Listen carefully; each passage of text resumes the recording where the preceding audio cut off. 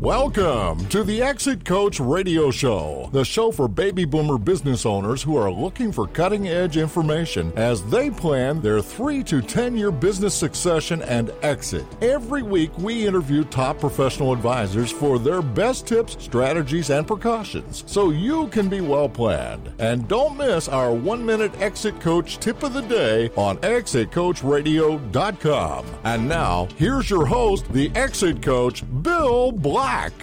Welcome back, everyone. I would like to introduce my next guest is Michelle Zelnick from the Zelnick Group from La Jolla. And Michelle is a business therapist, and he's going to talk to us about why business partnerships and family businesses fail and how he helps them out. Michelle, welcome to the show. Thank you. Nice to be here. We always like to start off by asking our guests something about their background and some how you got into this profession and this particular line of work, Michelle. So tell us about yourself. Sure. I started my career in the business side. I'm a former CPA, attorney, and a business leader, and then after about 20 years, I decided to make a change, and so, interestingly enough, I just became a couples therapist, and so for the last 10 years, I've been doing couples therapy, and one of the things I noticed is that there's a lot of common themes that happen between what business partners and families and relationships, and so I thought I'd just transition and see if this would apply to business relationships, and darn if it didn't. Well, they're all people, right? Right. They all have issues. So what's a common problem that you find a business partner would have with their partner? So it comes down to the same things as with personal relationships. Communication, not understanding each other, trust breaking down, and then sometimes it's just simple things of respect and feeling unrespected, and just they need a way to work together to rebuild it, but they just they simply can't do it together or alone. So things start off well, always, right? Mm-hmm. And oftentimes time goes by and maybe one person's not pulling their weight or the other one feels like they're not. People often ask me what's the most common thing that I see, and it's usually, first of all, feeling underappreciated, but most often it's just an imbalance between what people feel they're contributing and what they're getting paid, either a percentage of ownership or whatever. And it just is, circumstances change, people change, and usually people go in together 50-50 or whatever the relationship is, and then things just change over time, and they don't make those changes as they go, and then eventually one or more partners are just unhappy with the situation, but they and they want to generate a change. There's a what's referred to as a 7-year itch in a marriage? Mm-hmm. Is there a 7-year itch in a partnership situation? It's not 7, but there is. I mean, my common client attributes are they've been together for 10 or 20 years, usually a round number, and they're often 40 or 50 or 60 years old, and they're at a point where they just need to make a change, and it's just simply I just noticed over time that's just a common theme. It's so knowing that there might be some preventative things that they should think about at intervals, maybe leading up to those time frames. So maybe hopefully to avoid those types of situations. What are some things people can do to avoid some of these pitfalls? Well, first of all, as you get frustrated, what happens is we speed up. And so what you need to do is slow down. Your own reactivity contributes to the problem. We get expedient. And then what happens is the best version of ourselves have to be there to address the situation, but it's not there. And so it's an irony. The best version of you has to be there, but it's not there. And so you have to sort of increase your tolerance for certain situations. That's one. And then secondly, take responsibility for your own contributions. No one's blameless, but we tend to focus on the other person. And the minute you focus on the other person, then really the situation just got out of whack because everyone thinks they're right. And then thirdly, just take time to understand the other partner's issues. Most people just don't feel understood, and they spend their time shouting at each other, thinking that'll get there. And then keep your role separate and clear. Being an owner, being a partner, being a leader, being a family member, they're separate roles and they have separate demands. And people often confuse them, and then the roles get all mixed up. And lastly, focus on the future, because the past is the past. And when you focus on the past, then you're really disregarding what it is you need to do to go forward. And I try to help my clients do that. Well, some of that's easy to say, but hard to do, isn't it? I mean, especially playing your roles at the office versus, especially if you're married to the person, and now it's even more complex, or their sons or daughters or children are involved. How do people segregate their roles? Are there specific exercises that you find are helpful for that type of a thing? It's interesting. It's something that I've sort of come up with over time, is I actually tell people to wear different hats. When you're a business owner, you're an owner. That's a legal relationship. I own 50%, you own 50%. That's determined by law. But as a leader, that's more subjective. Who's running things? Mm-hmm. And so I can own something but answer the phone. Right. Mm-hmm. The third role, which I try to keep separate, is what is my economic value of my contribution? In other words, again, I could be answering the phone and you could be running the business. I'm still a 50% owner, but my economic value is different. And the real sort of fly in the ointment is when you're a family member, because that'll distort things. Because somebody could be a family member, and often they'll either be over or underpaid just based on the fact that they're family members, or have a role that's greater. And you have to separate those roles, because otherwise that role would make no sense if it wasn't your son or wasn't your father. What about the conflicts when you see, let's say, 2 children or 3 children in a business, and dad's starting to think about who's going to take over? Do you run into that a lot as far as who's... I mean, I've run into some situations where they want to do a committee, and that's not, that's too many cooks in the kitchen, right? Absolutely. And again, unfortunately, you may be equal as owners. Let's say there's, in the typical example, there'll be 3 kids in their 40s or 50s, 3 kids having shared ownership, but in terms of who's the best qualified to run the business and what is the economic contribution that they make, that is really where often people get stuck. But in reality, if you keep those things separate, then it's more palatable to let one sibling run and not run the business. But people have to feel like they're being treated fairly. Absolutely. So what we're going to do is we're going to take a short break, Michelle. This is fast. I could talk about this for hours because of the situations I've seen, and it's so important to have someone to come in and help people deal with these issues. We're going to take a short break, and when we come back, we're going to talk with Michelle Zelnick of the Zelnick Group about some stories, some tips, ideas, and precautions so our listeners can get some real good ideas from you. And we'll be back after this moment.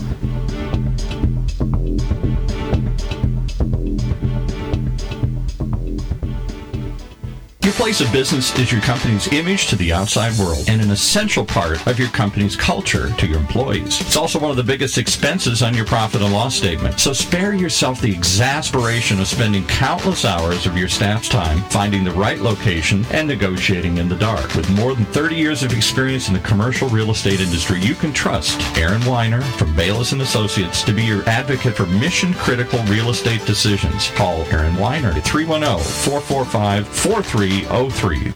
Want to grow the value of your company? Start with the values of your company. To stand out in today's overly commoditized world, your company must stand for something bigger than what you make. That's the work of Values Institute. Our social science model of values-based culture development will help you grow the value of your company by growing trust, your most valuable corporate asset. To learn more about our proprietary process, visit thevaluesinstitute.org and start growing the value of your business today.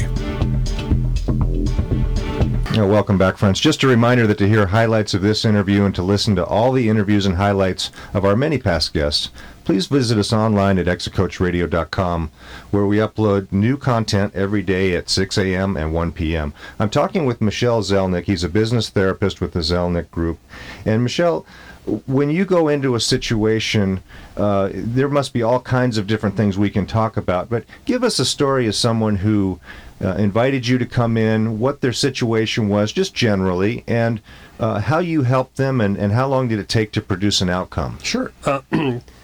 So recently I ended up by working with 2 partners of a law firm who were quite successful in their practice, but were different enough that the differences between the 2 of them was causing personality problems, almost like a Felix and Oscar, or The Odd Couple. Okay. By the time I was introduced to them, they were no longer speaking to each other. They had separate practices within their firm, and it was causing friction and silos within the firm, so that half the staff worked for one, half the staff worked for the other. They were being disrespectful towards one another, and fortunately, one of the partners met me and persuaded the other partner that perhaps I might be able to help. And then what I did was I worked with them for about 3 months, got a chance to understand their different perspectives and how they got to where they are, and then from there, sort of, for lack of a better word, turned them into relationship athletes. That is, being a business partner is a skill. No different than being a lawyer or being a radio broadcaster. And so, and those skills can be learned. Some people are naturally talented at collaborating with other people, but even those people could be, to become athletes, need to actually perfect those skills. And so that's what I try to teach them before we start even working together. So you would come in with them and teach them some training or some methods to train and work up on this relationship athlete, which I like the term of that a lot, and communication skills. And then how long does it take to turn the ship, or what are the expectations as far as the ship turns relatively quickly, but it is a ship. And so my first obligation is to make the partners feel safe with me and understand that my only objective is their endeavor, their success. Otherwise, I don't have a dog in the hunt. And so when they understand that and they trust me, then they allow me to work with them to slowly change how they think, how they relate, and then how they relate to each other. And then, believe it or not, it's like alchemy. Over time, what happens, over a relatively quick period of time, they start feeling more hopeful about their situation. And that sense of hope makes their interactions more positive. They no longer interpret their partner's behaviors as negatively and quickly. It's safer. And then, in and of itself, it creates a virtuous cycle of good interactions. And then over time, they just start to remember why they were partners. So addressing some of these issues early on, when's the right time for people to get involved with someone like you? When's the first sign when they should probably start thinking about getting involved with you? People usually call me, and I'm usually the last person they call, and they've usually exhausted every remedy before they call me. An ideal situation is one when you start being uncomfortable and when you start running into situations where you're not talking about things that are important, or you're talking to other people and not each other. And that's the first sign of trouble, because what happens is from there, people become more and more distant, people become more and more uncomfortable, and the people around you become uncomfortable, and then it affects the entire organization. So the first sign is when, I guess, the day or the month that goes by where you try 2-3 times to talk about something important with your partner or your partners, and you haven't been able to do it, and you end up in the same place over and over again. You need somebody else to come in, someone like me to come in. And what's the first thing that you do with them when someone calls you in? What's the first? Well, first of all, I try to assess the situation, because frankly, change is difficult, and people only change when they have to. So I try to make sure that people are motivated. All the things I do, if people aren't prepared to accept responsibility and prepared to change, isn't going to work. And so I try to qualify my clients to see how motivated they are to change. And part of it has to do with how much pain they're in. And if people are in pain, they'll go to the gym or they'll stop smoking or anything else. Right. And so that's the first thing I look for. The second thing I look for is the person's capacity. Some people simply can't change, or some people can't learn, and whatever. So I have to work with where people are at. But if I feel that all my clients are intelligent, all my clients are successful, they're just stuck about this one thing, and they're confused because they can't figure out why this thing isn't working when everything else works. And so once they sort of understand that this is different and they trust me, then from there we can do some really good work together. Now it must be tremendously rewarding to know that you've fixed something that was so uncomfortable and so broken, and especially when it involves a business, because it does involve so much of a person's life, right, in the day-to-day operations. If I were to ask you for some tips, ideas, or precautions for our listeners, what would you tell us as far as just some things that they should either look for or look out for? Well, again, like I mentioned earlier, when you find yourself getting excited, just slow down and listen. It's amazing how just listening to your partner and stop trying to control the situation, how much that really helps reduce the amount of tension that happens between people. And then just accepting the fact that, and I get in these situations too, where I simply have to accept my responsibility for the fact that I've contributed to this problem. It's not about blame, but the fact that you and I are different than you and another person. And so that special chemistry between us is both good and bad, but is unique. And sort of look at it that way and say, what is it I need to do to create that space between us so that we can be successful? And then lastly, really focus on the future, because I find the one common thing that all my clients do is they focus on the past, which is nothing, you can't do anything about it. And we're always going to argue about the past, because who remembers anything accurately? If you get people to focus on the future, then you can see whether you should be together or not. Like any couple, right? Sometimes there's no reason to be together anymore, but you want to take the emotions out of it, because at the end of the day, the business is your kid, right? The business is your children. And for almost all my clients, their business is one of the most important assets in their lives. And you don't want to screw it up just because you're angry at somebody. You want to get away from what's right and wrong and fair. You want to figure out, what is it that I need to do for me and my family to be successful? That makes a tremendous amount of sense. Michelle, I know that you work mainly with owners of companies and patriarchs and families and things like that. But what's your take on some of the human engineering kind of surveys that are out there? For instance, the Briggs Myers and the Colbys and the other things where people say, hey, let's get this employee to take this test. Let's see what kind of a team we have with these types of things. Can you validate those kinds of studies, or do you use them yourselves, or what do you think? I think they're really invaluable as part of a suite. Right. There's some people that think that answers everything, but I use the Myers-Briggs, for example. But it is just a starting point, because it is a way to create patterns. Because once you can show people what they do and what their colleagues do as in the form of a pattern, then it depersonalizes it. So it's not about your character anymore. You and I are different. If you and I have different scores on the DISC or the Myers-Briggs or any of these others, we can anticipate places where we would agree and disagree, cause problems for each other or not, even if we never had any history together. And once you pull that out, it's amazing how powerful that is for people to look at it in terms of patterns, not the person. And so that you can, all of a sudden, things become predictable. And then from there you can create tools to collaborate with each other.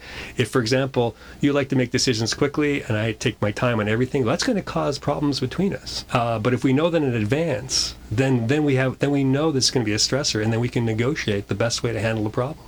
Absolutely, and in that way, we might know better how to train you based on how you receive information as well, and not expect you to be the quick decision maker. Maybe you need more details and facts before you get going, but you're going to follow up on things really well. Exactly, and I think the mistake that's made often with these instruments is that they reduce things. They put people in a box, and then what happens is you say, well, you are this or you are that, and people stop listening. So you have to make sure that I have to make sure that my clients understand that it's a pattern. It represents preferences, things you're likely to do under pressure, things you prefer to do, but it doesn't describe you as a person, and you are not those letters or those colors or whatever, because sometimes it's treated as a weapon or an excuse and not a way to really understand each other. So the advisor has to really use these tools wisely.